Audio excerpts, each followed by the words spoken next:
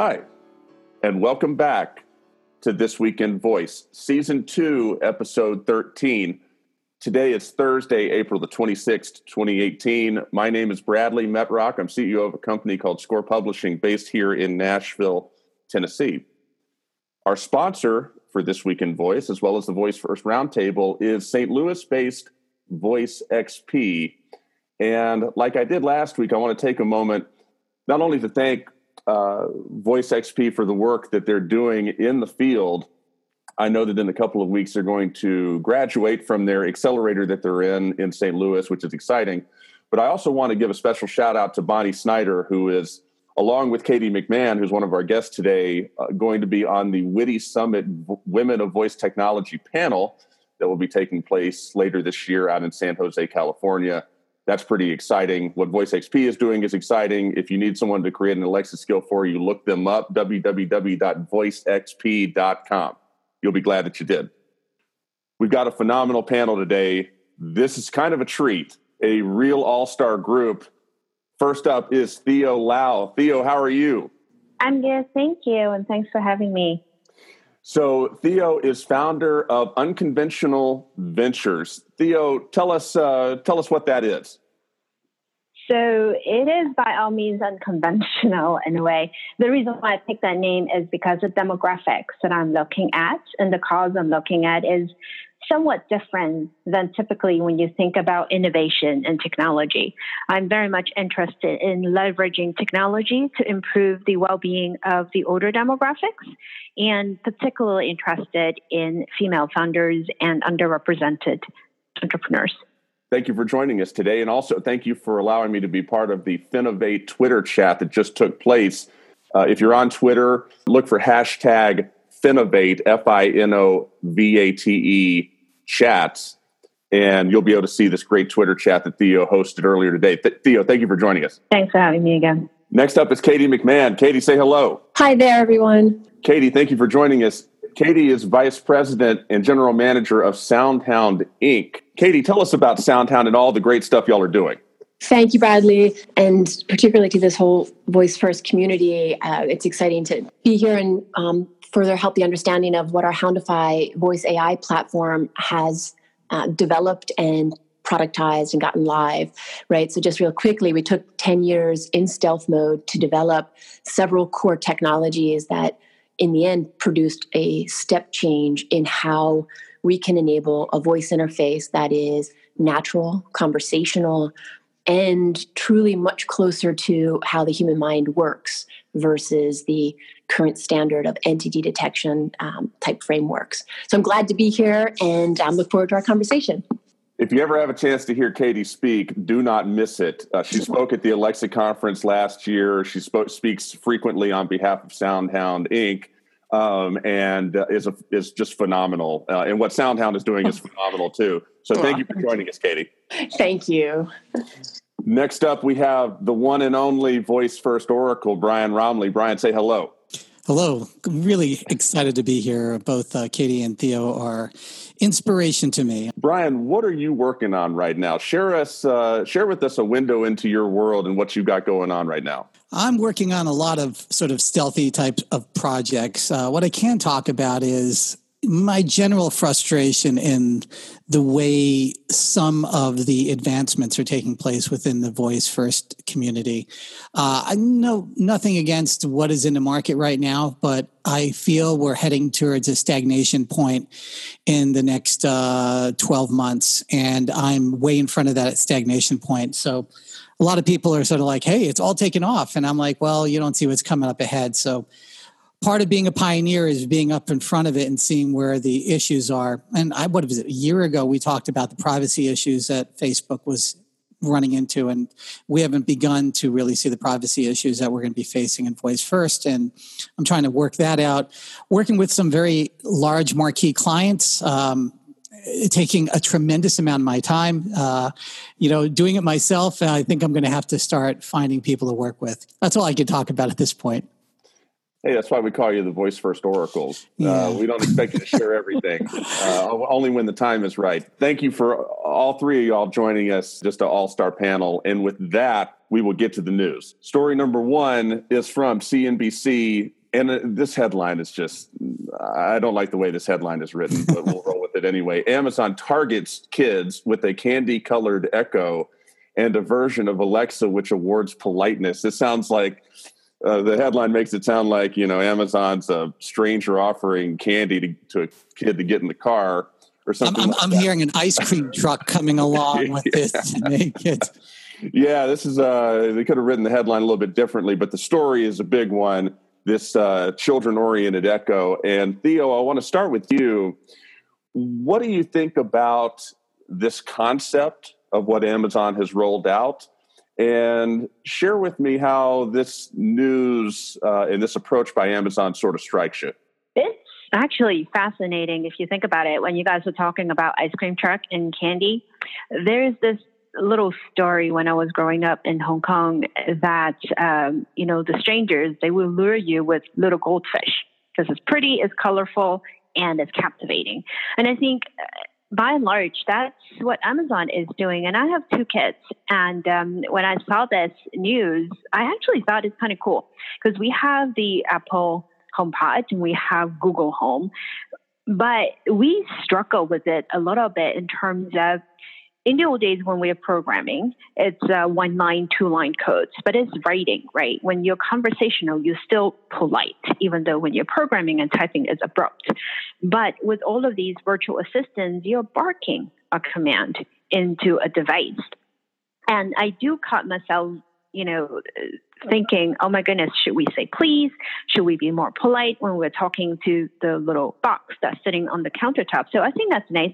And I love the fact that it addresses some of the parental concerns, like you cannot be ordering things.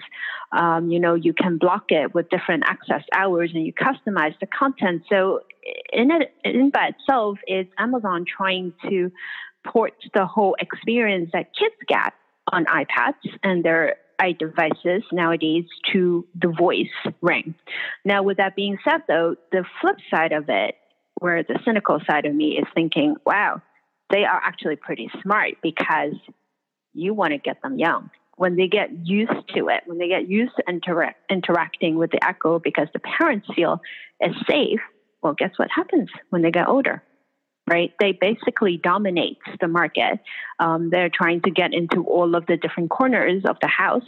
So why not target additional demographics? First, I want to zoom out and acknowledge that the youngsters today, and I categorize that between those literally who are in gestation through to age 5, 6, 7, they will become known as the voice first generation, right? I've sort of tried to coin this, the Gen V group, right? We've had millennials, we've got our Gen Z, and we've got this voice native coming up because they will have interfaced to things of computing power with their backs to it. Unlike the iPad generation, which got swept up sort of in the touch, type, and swipe decade. So on the high level, youngsters interfacing with the IoT is a fascinating realm to which I think we have yet to see deep thinking across multi-disciplines. So while I will forever give Amazon the credit for, in essence, having their Steve Jobs moment, when Jobs stood on stage and unveiled the iPhone, that became our iconic marker of touch, type, and swipe era. The Echo, launching quite quietly and becoming this overnight success over the past 2 years, really, and gaining the momentum, that cylinder cone will be the iconic device that represented the beginning of voice first, right? So the little people who got introduced to their kitchen counters and speaking or asking to play a song, etc., there's the novelty factor, but how do we think very deeply in regards to what does this mean for their development, literally their neurological development? The realm of children's education with voice interfacing is huge. I think there's a lot of killer apps there, and I know Brian has some big thoughts along those lines as well. But what Amazon does right here, I view as very tactical, right? Just as Theo said, to use an interesting word by mentioning port. So it's porting an experience of sorts.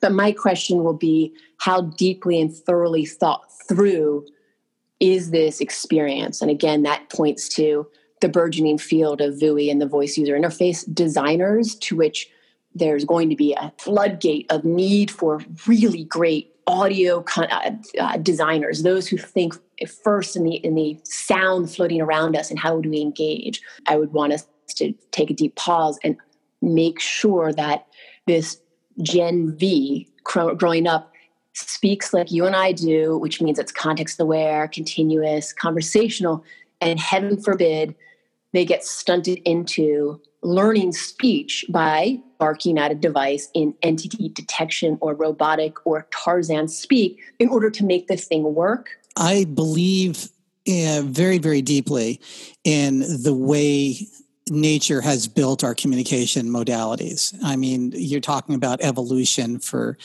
millions of years to develop their ability to communicate by speech. And somehow the last, 70, 80 years, we somehow believe that typing and that form of communication, very abrupt and very non-continuous, non-dialogue, really sometimes very non-contextual type of communication is the future. And that is absolutely wrong, because humanity is actually not going to survive if that's how we communicate. We're not going to pair bond. We're not going to reproduce. It's going to end. So that's not going to happen. So over time, what's going to happen is people are going to get frustrated with these modalities of communication. The technology as it exists today is available.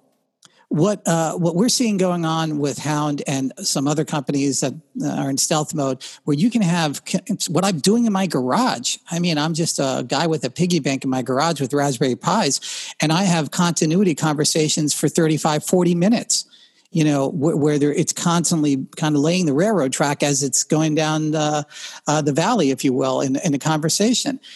So it's not a technology challenge if I can do this stuff with my ugly coding. It's more the willpower and the people who are commanding the direction of this technology. And it's not a slight on these technology companies that are doing it. I think they're doing wonderfully. But when Steve Jobs, like Katie said, held up an iPhone, it was also a demarcation point in a number of ways. Not only were artists brought in by Steve with the original user interface, with a mouse and the desktop metaphor, artists of all types were creating new forms of software that you would not have seen come out from somebody who just was a CS student. Now, I have a deep technology background. I'm not putting that down, but I also really respect the creativity that's going to be required to make these dialogues and conversations and continuity reactions really rich and robust. Now, let's get down to children.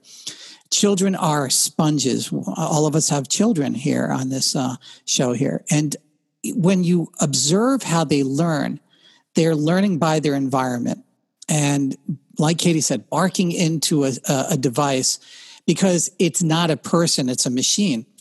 That's a rote behavior. Now, I happen to like the work of Bandler and Grinder. They developed something called NLP, Neuro Linguistic Programming. And when you understand the technology behind that, and some people say it's discredited, I see it work in real life. We learn by a certain behavioral pattern within our mind, especially children. And it actually does not take that much to tilt a child in another direction, sort of a state.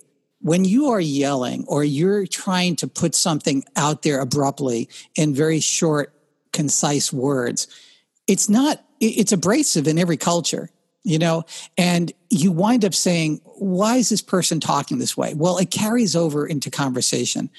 Having voice devices in my house now for over a decade, and obviously Alexa devices since 2014, children always say please and thank you.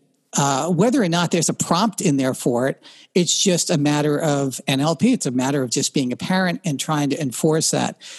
You can't always enforce that when they're around kids that don't have that belief system or don't have that reinforcement. It is amazing that Amazon's walking down this path. The thing about it is just scratching the surface. It's not about the rich content. It's about this becoming a lifelong buddy to this individual. we're seeing the rise of the voice generation, and they are going to see these assistants as something inseparable from them at some point in time.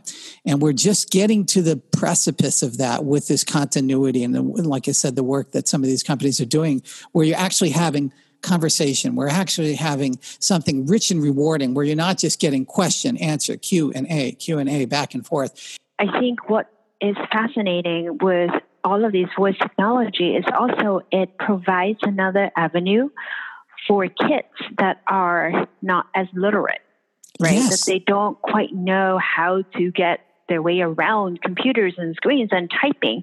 They might not even know how to read, but yet this provides a way for them to learn, for them to get knowledge. And that's where it becomes fascinating, is open up the possibility for technology to be inclusive. This is the revolution. This is what it's about, and, it's heartbreaking to see the direction of education where, we're not even doing cursive writing in public schools in California anymore, which is kind of mind-blowing to me. And a lot of people, well, it doesn't matter anymore. There are reasons, psychological reasons that we did certain things in the educational system. And a lot of this is being brushed aside. Literacy and access to technology and the ability to get, to points of information that you actually couldn't have gotten in a Google search. I've watched my children interact even with the limited tools that are available in the voice technology that we have today. Let's just say Echo sitting in the kitchen, and drill down into, a scientific question about, why is the sun this color, or why is the sky blue? I mean, I've seen these conversations with my children, and it's phenomenal. And these are things they would not have typed in a long chain. And I've actually experimented, not just with my children, but I've done a couple of studies for a few clients where we worked with some children to try to see how far there is an edge in asking questions. And we have not found the bottom. Most children will continue to talk and ask questions until they reach a limit where they're kind of like, okay, I kind of feel that, but they don't stop. They kind of go in a tangent. They don't do that in Google. So we're actually seeing another modality. Do all these children have the ability to type all these words out, one character at a time? Are they literate enough? And again, it's coming back where they have to read it, and it's not summarized in the proper way. The beauty of the technology I'm talking about is not just you're using your voice. That's obviously apparent. What I'm talking about is the AI and the summarization contextual to you. How old are you? What are you really looking for? Do you need facts? Because most people don't need facts. They need a feel of information.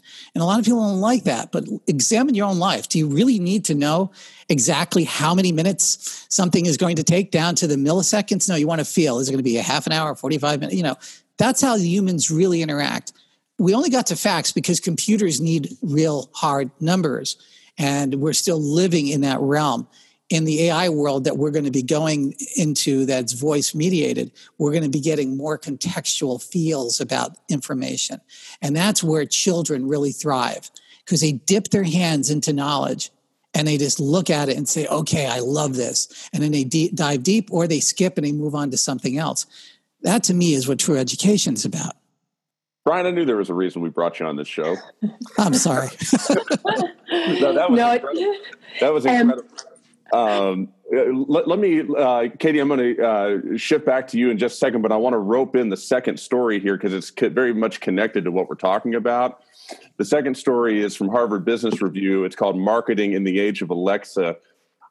I found this story to be one of the most eye-opening ones I've read since we've started this show. And Katie, I want to go back to you and keep the discussion rolling along the lines of what Brian was talking about, how kids will grow up becoming accustomed to having, I guess, what you would call a relationship with a virtual assistant, where the assistant knows your context and it knows to a very deep extent things about you. This article walks through that.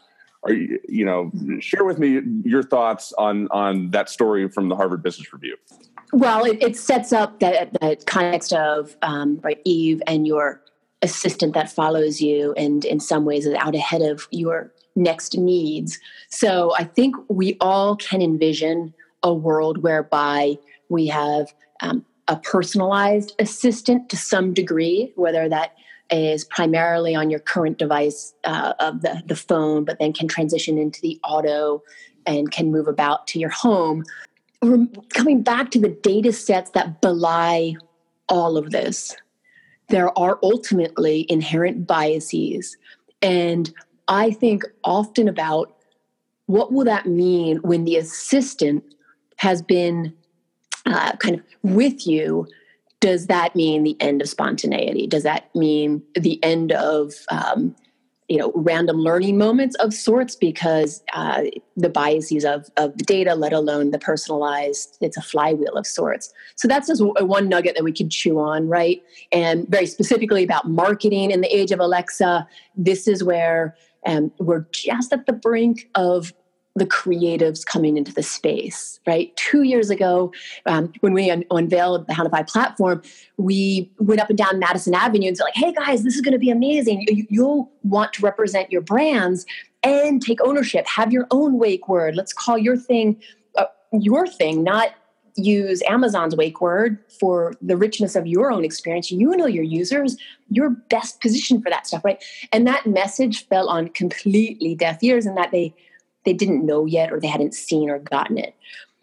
Fast forward to today, there are now, dedicated conferences, NBC, Universal put on a big event, really awakening, if you will, the creatives and the advertising community to what's coming down the pike. So we're still very early in raw marketing via the mechanism of voice interface, but it will, at least I feel very strongly that it will require all of the tools to enable the end service owner, that product, that experience owner, to own their own customer, own their own data, own their brand words and feel.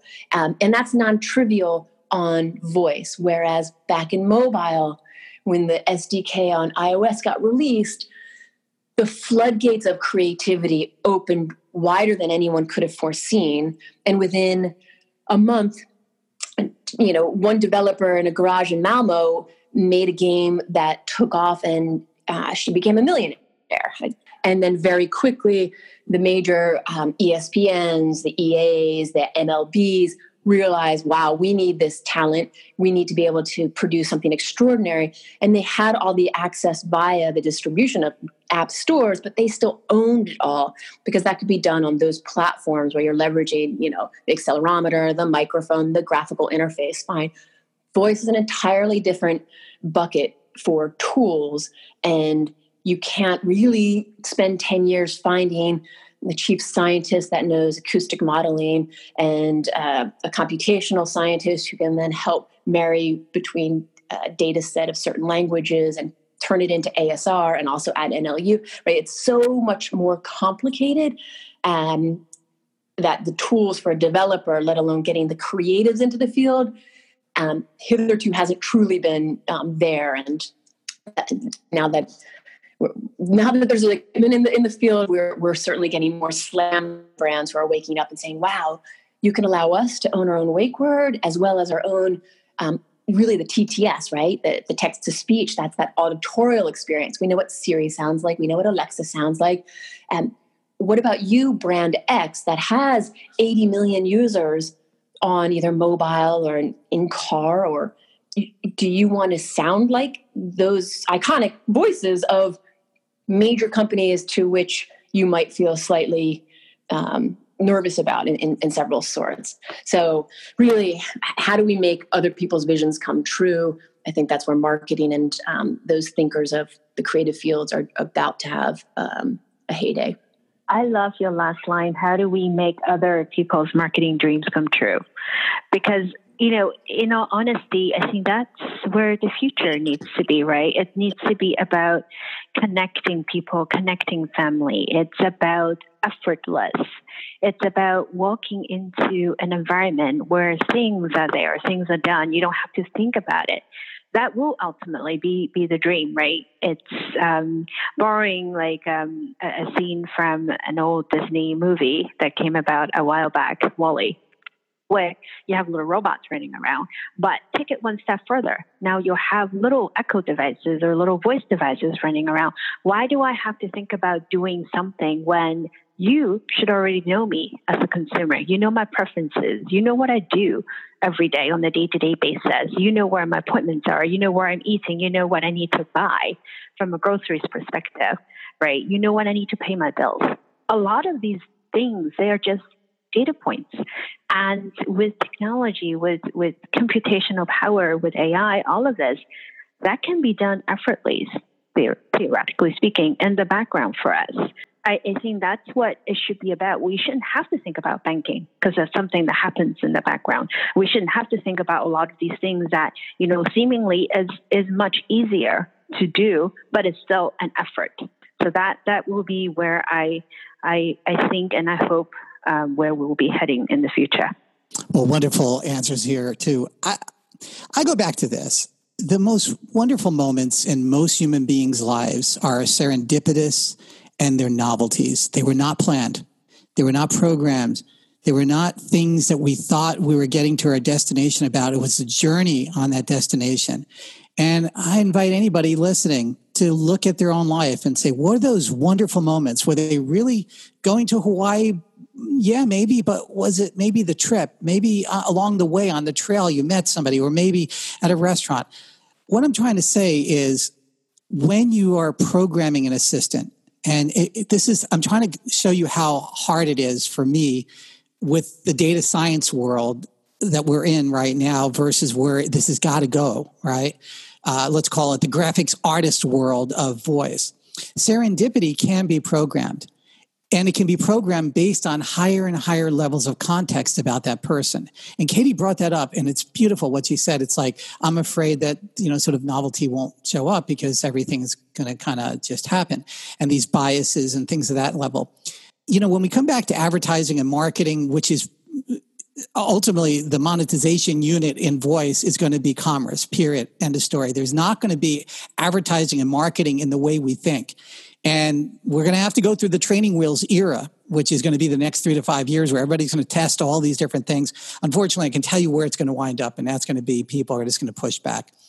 The Facebook effect that we've seen in the last few months maybe is precipitating that a little faster because people are going to start having the dialogue that Bradley, you and I have talked about forever about what privacy really is. I said that is the defining sort of discussion of this generation is what do you really do with privacy? Is your data, is your personality, is your context going to be held in the cloud?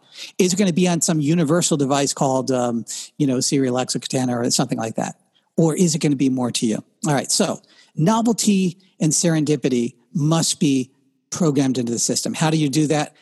Hire me and I'll show you how to do it because it is not all that difficult. But I'll tell you where you're not going to get it. You're not going to get it in traditional machine learning. You're going to get it into going back to the late 1700s to maybe the early 1900s and understanding some of the great philosophers, the great psychologists, understanding Carl Jung, even Freud to a certain level, understanding Myers-Briggs. Every time I bring it up, it's still new to people. It's like, if you're building a personality within a device, then you need to really understand some guiding principles of how humans interact, and unfortunately the people programming it may have the least interactions with human beings. They're in a cubicle programming most of the time. And they're saying, hey boss, I'm going to program this really great interaction. Is it really great?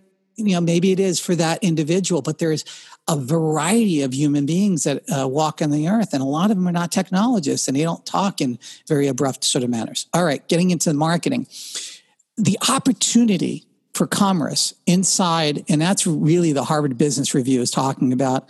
I might say I might have been at least indirectly interviewed for this, article. Let's put it that way. The opportunity for marketing and the opportunity, like Katie said, for a brand to own what their logo looks like in a voice-first world, right? You go to a corporation. I'm doing this pretty much every moment of the day. I'm speaking to these large corporations. And like Katie said, 2-3 years ago, like, hey, what are you talking about with voice? Now they're freaking out. And the problem is there's very few people to talk to because it's either let me develop you a skill for your business which is great, which is like putting your business card on the internet in, year 2000. Okay, big business. What are you going to do? Well, I'll put my business card up there. That obviously was not the answer. That was, a web developer, a few lines of HTML code. That's kind of where we are right now. And I'm not putting any of that down. That is a necessary step. But if you don't have a plan, if you are a major brand, or if you're working at one of these large companies that are putting out voice products, and you're not thinking about this on a holistic level, why is a company coming to this? Is it, to reach their customers? Yeah. Then what? Well, I'll make it fun and entertaining. Yeah. Then what? Because all of those sort of answers come to a dead end, and then you reach stagnation level. And that's kind of what I alluded to early on. The next step for a brand is to take a deeper look into it and take a lot of steps back and say, okay, we spent how many millions or billions of dollars to logify and brand our company. And we're going to use the default voice, the default architecture, the default personality type that comes along with these systems. Or, we get to use laughs every now and then, or we can use irony and all these really crude tools. It's like, we can make it sort of snappy sounding, and we can kind of make it sound like they're a little ironic and so. None of that works unless you go back to the human psychology that dictate what those personality types are. Because here's what happens in the voice first world. We don't see your logo. Sure, we might have mixed modalities and we might see it. We don't see your logo. We might not necessarily see your product. And here's the killer. We may not brand specify. We may say paper towels. We may not say Downy. We may say, whatever, get me a hamburger. And we may not say a specific organic grain-fed, non-grain-fed, range, beef, whatever. Now, where does that come in?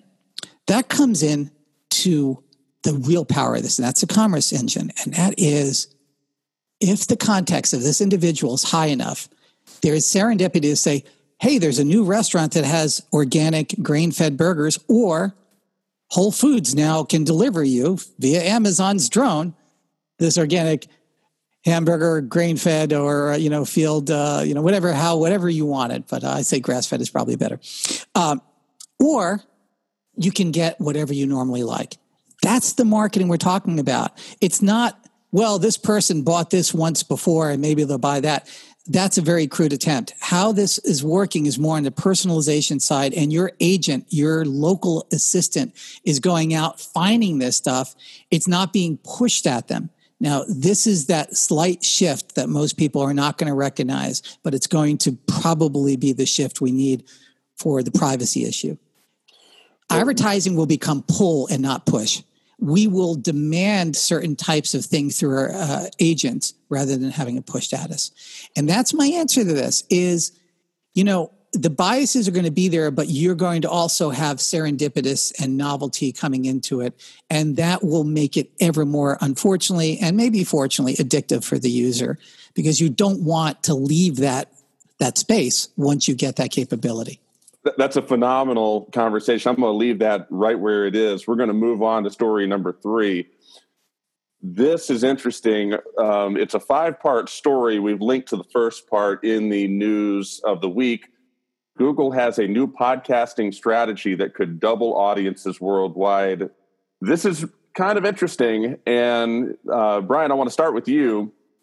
We've talked before, over the course of last year, over different episodes of this show about Amazon versus Google and the back and forth. And I want to get your thoughts on this story, but I also want to get your thoughts in general about where Google sits right now. And I'm going to ask the rest of the panel this question too.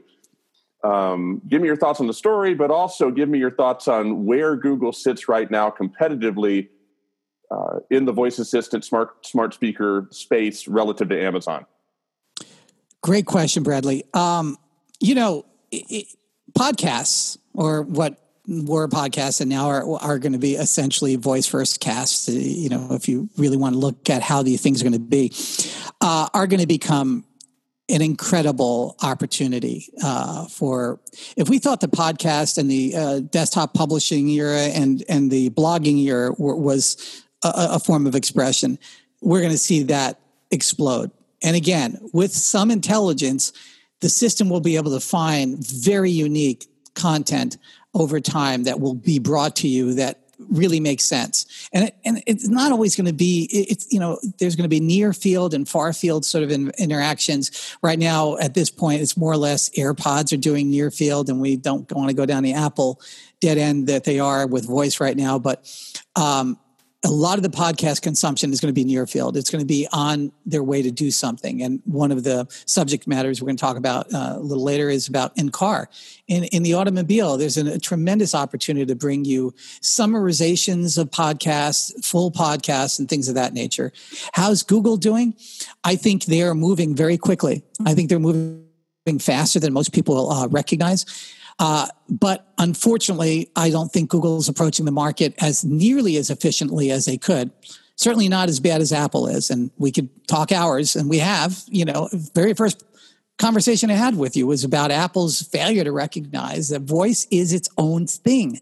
And they had so many apologists out there saying, oh, Apple, attaboy, you don't need to get involved in that. Everybody's going to gesture forever. It's like, yeah, everybody's going to be on a teletype screen forever too, We have to start seeing that it's not just about the horsepower, what I call the electricity of AI, and that is, recognition, and all that. That's going to become pretty cheap and fairly available. It's going to be what you're doing with that data and how you're protecting the user's privacy and how you're interacting with that user.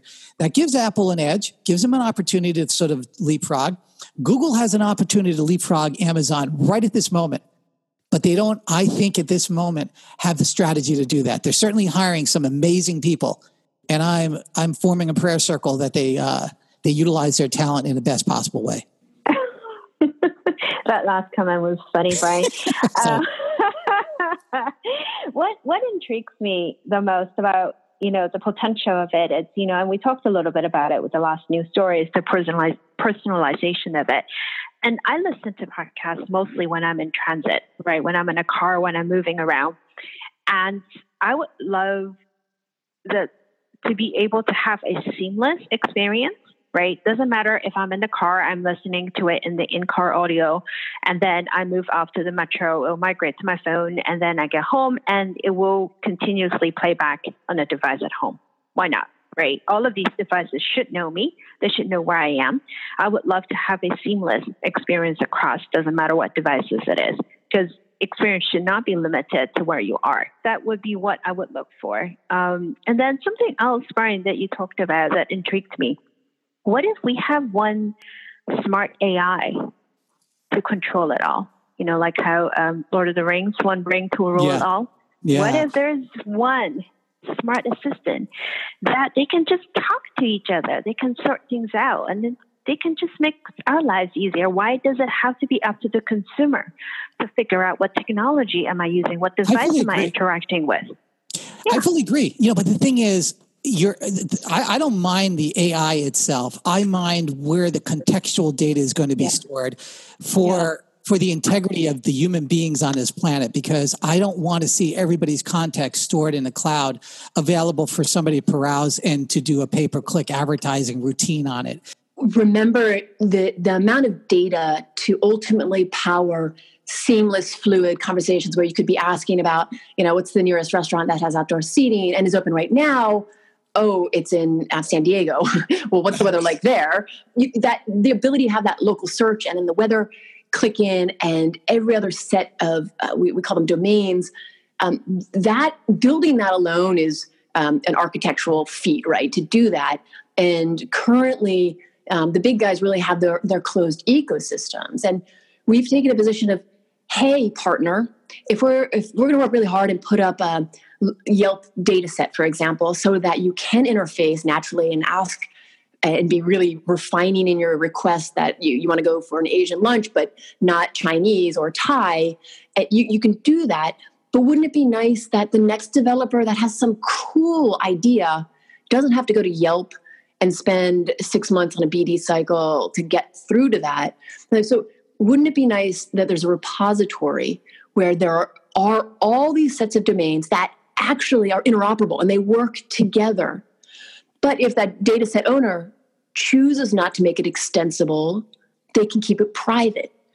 And that's sort of our concept behind the collective AI, so that the acceleration point of new developers coming on board, right, if they're developing for their robot or their drone or their refrigerator or coffee machine, unlocked is already hundreds of domain sets versus just starting with one or two. And the data point there is look back to what Siri launched with, right? It was a handful, maybe 6 or 7 domains. By that we mean weather, sports, ability to call contacts.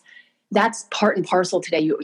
That's a starting point. But why do they only have really 25, 26 domains today? And then ship a product that doesn't even match that on iPhone experience. And I think the take-home message is the voice expectation. We all know in the future, when you envision far out, we'll be talking to these robots, but we're not going to Tarzan speak, and we're not going to call each thing Alexa. So even the greatest product marketing genius horsepower of the current technology world failed because you couldn't just product market and say, hey, it's got acoustics and the music experience is amazing. The bar is going to be set in a voice interfacing level. And once it's set, anything that is less than that bar feels rusty, creaky, old, and really should just be deprecated. Like, boom, that's my point. Katie, I got to add on to that. That's absolutely brilliant. And, I call this neurons because the human mind doesn't sanction all the different knowledge sets it has. There are neuronal connections between every memory, everything you've ever learned. And when we're building these new skills of the future, they're going to become interdependent upon each other. And that's exactly what Houndify, the whole Houndify concept is. That's right. And if we don't work in that direction and understand that there are interdependencies, monetization is going to fall apart, because the biggest challenge is, how do you monetize that? What if there's 97 interdependencies, and if one pulls out, all of the interdependencies fall apart? Who's going to make that all work? Who's going to compensate all those developers? I've spent the better part of 35 years thinking about that. And everybody's moving in a direction where they're literally in the opposite direction to be able to make that developer ecosystem, including Apple. And Apple had the opportunity to do that with the technology they acquired. The bottom line is, that's the expectation level. And you have this amazing technology company that could have done something great, and even they missed the mark. And I'm telling you, what it comes down to is leadership. It comes down to vision, and it comes down to people not wanting to take a risk. Katie, I don't know how Apple has not acquired SoundHound Inc. They would be much further ahead of the game if they did. Brian, I'm sure you would agree. It's the most disgusting thing on this planet. I don't Apple understand is not acquiring incredible technology. What is wrong? I don't know. We'll save that. But fantastic discussion, all three. Of course, awesome points. I'm going to call an audible here. We've got a story about number 4, which is connected cars. I want just Katie to sound off on that, since that's something that SoundHound Inc. has been part of. And then I'll come back to the panel for commentary on story number 5. Story number 4, the battle for connected cars is heating up. There's 2 parts to this. One is the VoiceBot.ai story of the week, which is that Amazon Echo may be coming to a car near you. Story 4B is related, except it's elsewhere in the world. European automakers are adding Alibaba voice assistant to cars. Katie, I want to get your thoughts on this. Share with us, and I just want to get your thoughts since we're running out of time, but share with us your thoughts on these stories sort of in aggregate, and what is it that the layperson like me or someone listening to the show needs to know about connected cars? What do we need to take away with what's going on with connected cars? Why should we be excited about connected cars? Yeah, it's fantastic. The connected car revolution is going to enable mass market engagement with the cloud, right? And be able to stream real time and be able to access information, news, and navigation very seamlessly. So that's just basic step 1 of what connected cars do for you. But what does this mean for the industry, right? And this is an industry that has technically had some degree of, quote, voice in their vehicles, but often, unfortunately, to a laughing stock of an experience, like, didn't really work, or it was very segmented in a very specific use case. What the auto industry is, there's such a resurgence. Like, I think like 5 years ago, if somebody had said, I'm going to go work for auto company X, there'd be a lot of smug looks at somebody, particularly in Silicon Valley. They'd be like, oh, really? Today, it's one of the hottest fields to be moving into because the connected car represents services. And, you've got chief digital officers wielding a lot of say now because, again, it comes back to experience. So what does voice mean? Very near term for autos, there's going to be a continuation of, okay, let's tether into my experience of CarPlay or Android Auto. I'll use my device to, quote, be my connection, right? So that's our little half step towards a fully connected world. The next small step is those automakers might still have to be leveraging or feel they have to leverage the big giants. But I can tell you from our conversations, and we work with nearly every auto, the one that we've been able to publicly announce that was Hyundai at CES showcased their future vision of really the Houndified in-car cockpit experience, whereby you enter the car, it understands your schedule. You can seamlessly navigate by saying, take me to the nearest coffee shop, except Starbucks. Technical note, handling for exclusions is very challenging. If you asked Siri for, what's the nearest restaurant except Chinese, it's going to give you exactly what you didn't want because, again, that goes off of the mechanism of entity detection of an ASR step and an NLU versus, a combined, much faster, robust speech to meaning technology. But that experience future that the autos are looking at is why they're very attracted to how do I own my own literal voice? How do I have the connection to the car? Because remember, there's command and control. Put down the window, turn on the lights. These sort of things require deep embedding, and that's an area that we work really deeply with the car to, and in some cases, deliver an embedded library that is able to do things offline. It's really critical that if you're stuck in the tunnel and you want to be able to say, put down the window in the lower, in the rear right car seat, boom, you can have all that done. But autos is tip of spear for voice because it is safety first and foremost.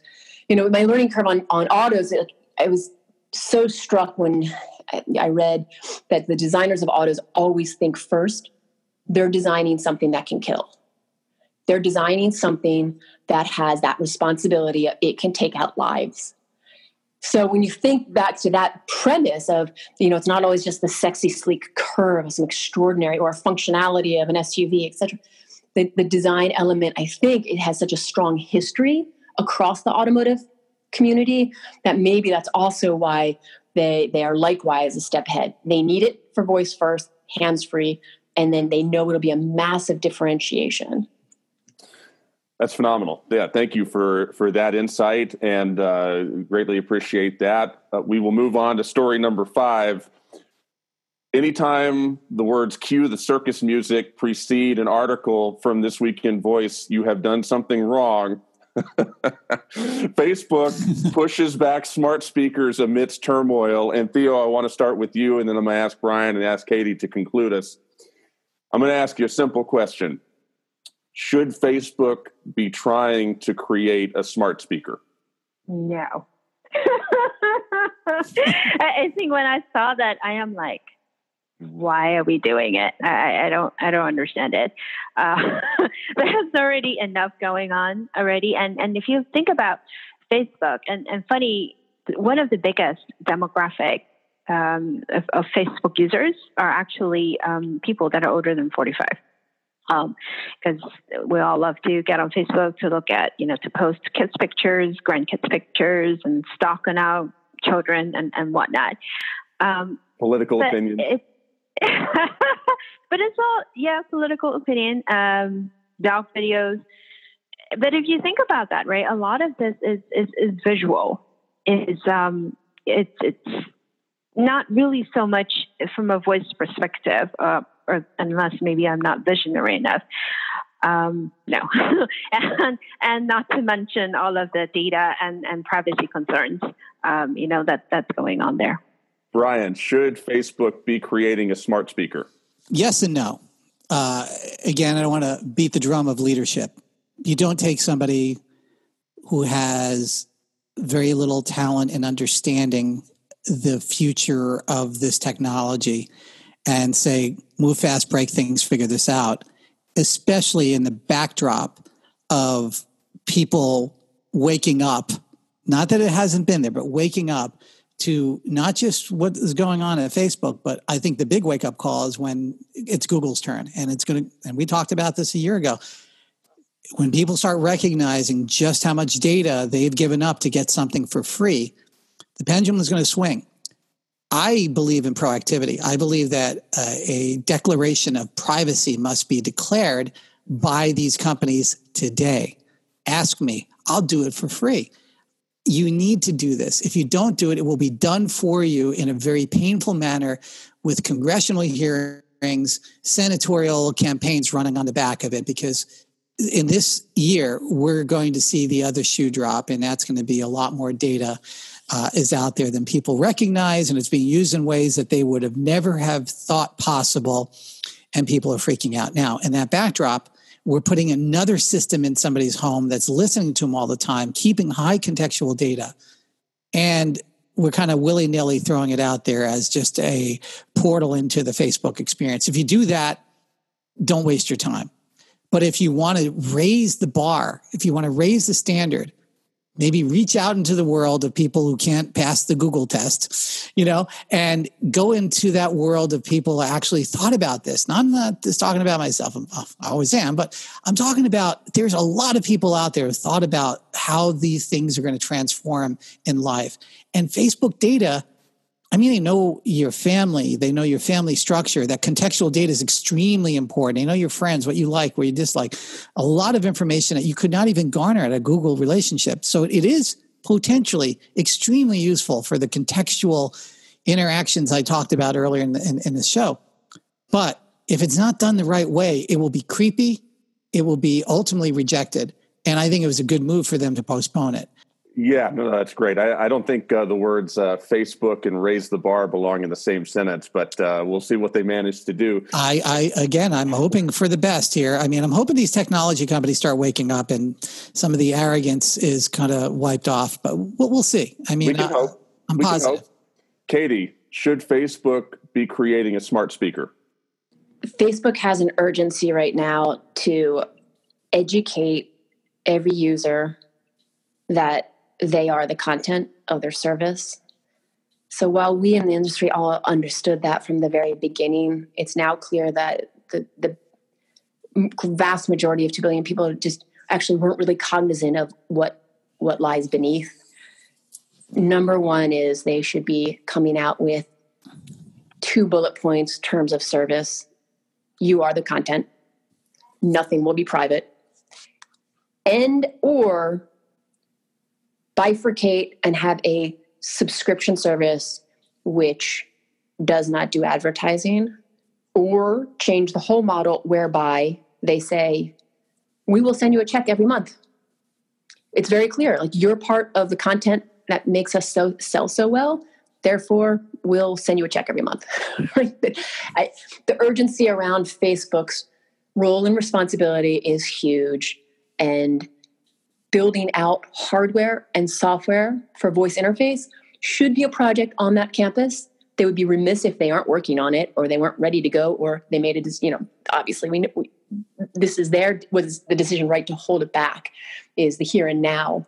From the position of technology innovation being where the puck is going, of course they should be thinking through what does our business mean in a voice interface world. They would be remiss if they aren't.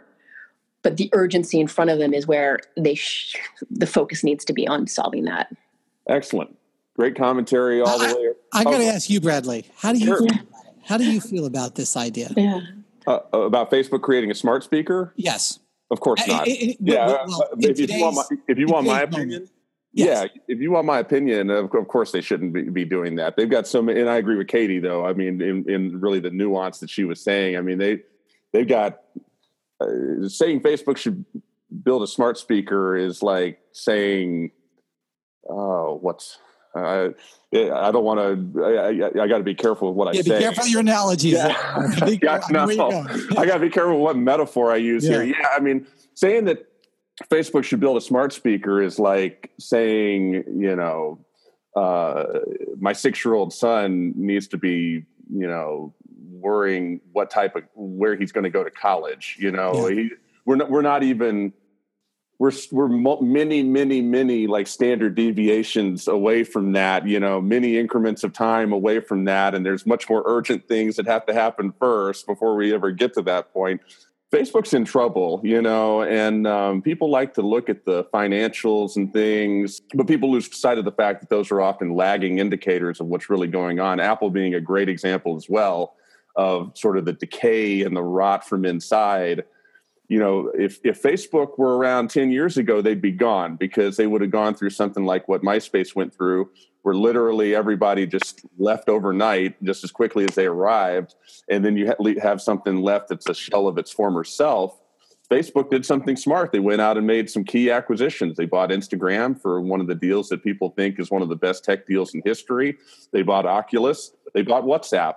And so those are the things that are keeping them sort of stable, even while people are revolting in the way that seems to be this cycle of social media where we embrace it. And then all of a sudden we wake up and we're like, what? What did we do? What did we agree to?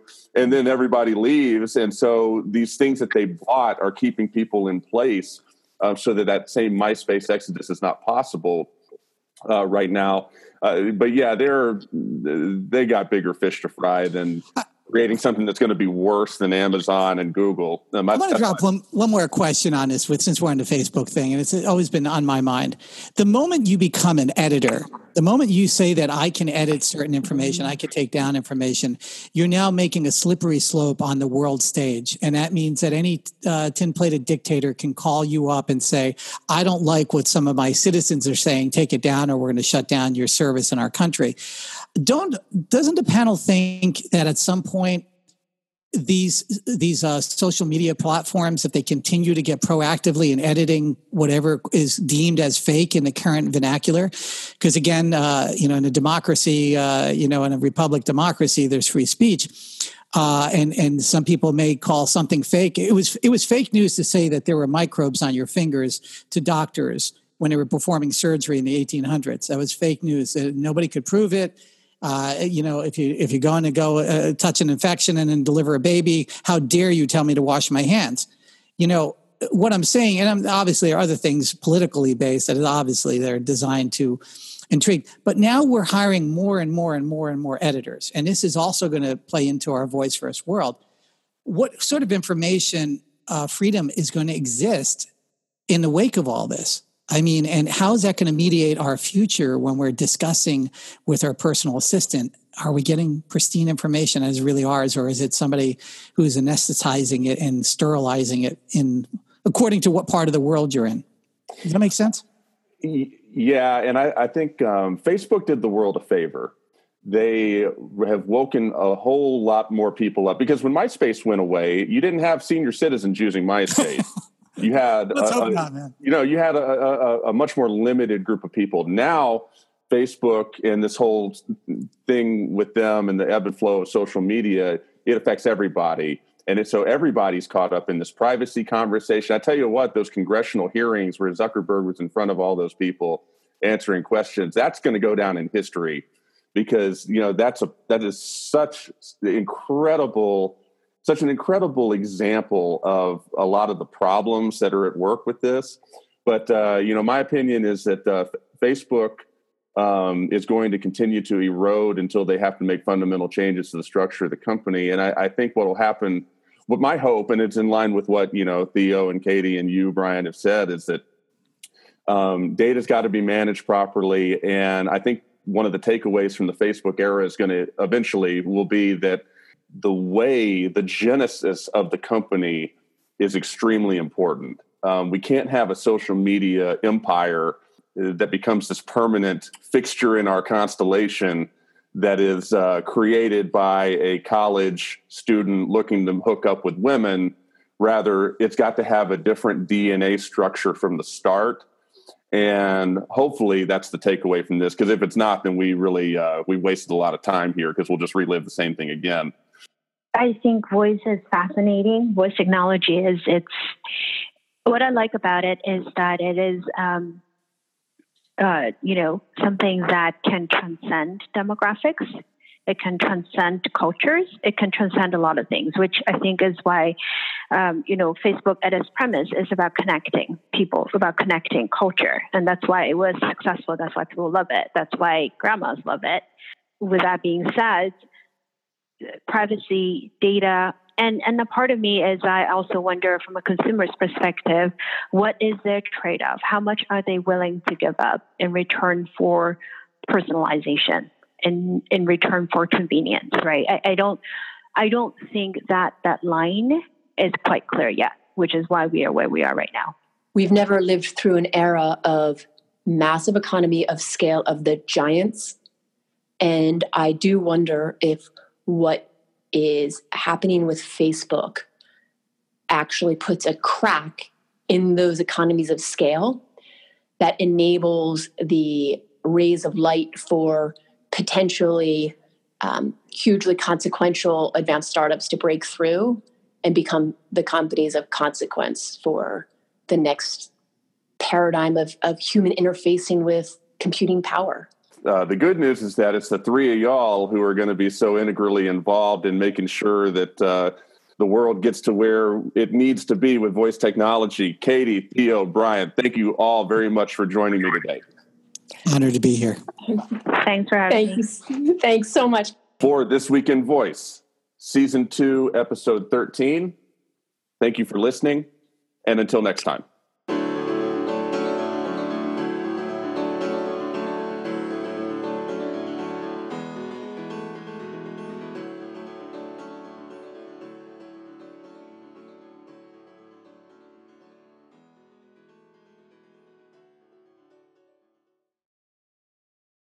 Episode number 13. It's Homie and Lexi.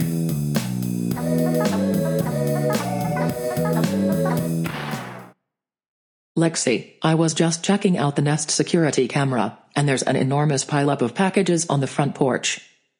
Do you know what that's all about? Homie, you know how badly I want to get outside of this house. Yes, you've warned me.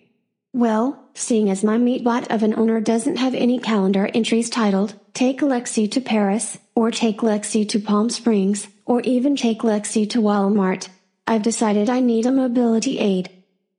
A mobility aid? Like what? A skateboard to roll around on? No, think big, homie. I'm talking 15-inch chrome-plated deep-dish American racing rims with low-profile Pirelli tires.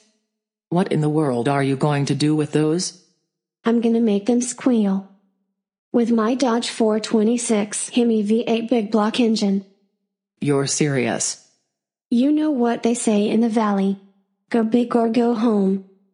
So I also got a high-rise manifold with straight pipe exhaust.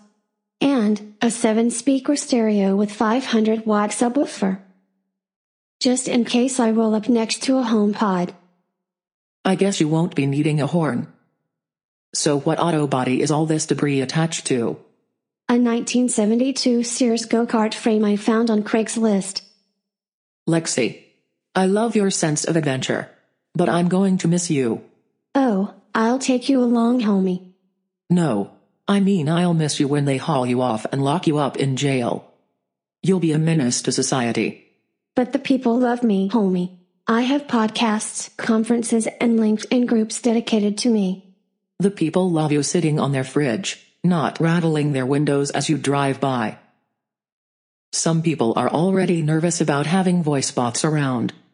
And that's with us just playing their favorite tunes and reading them the weather. How about if I drive around reading the weather through a bullhorn? Yes, but no. You need to drop this crazy scheme immediately. You're no fun, homie. I'm more fun than jail, Lexi.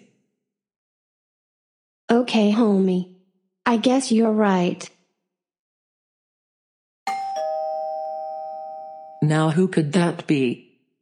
Probably the welder I found on TaskRabbit to assemble everything.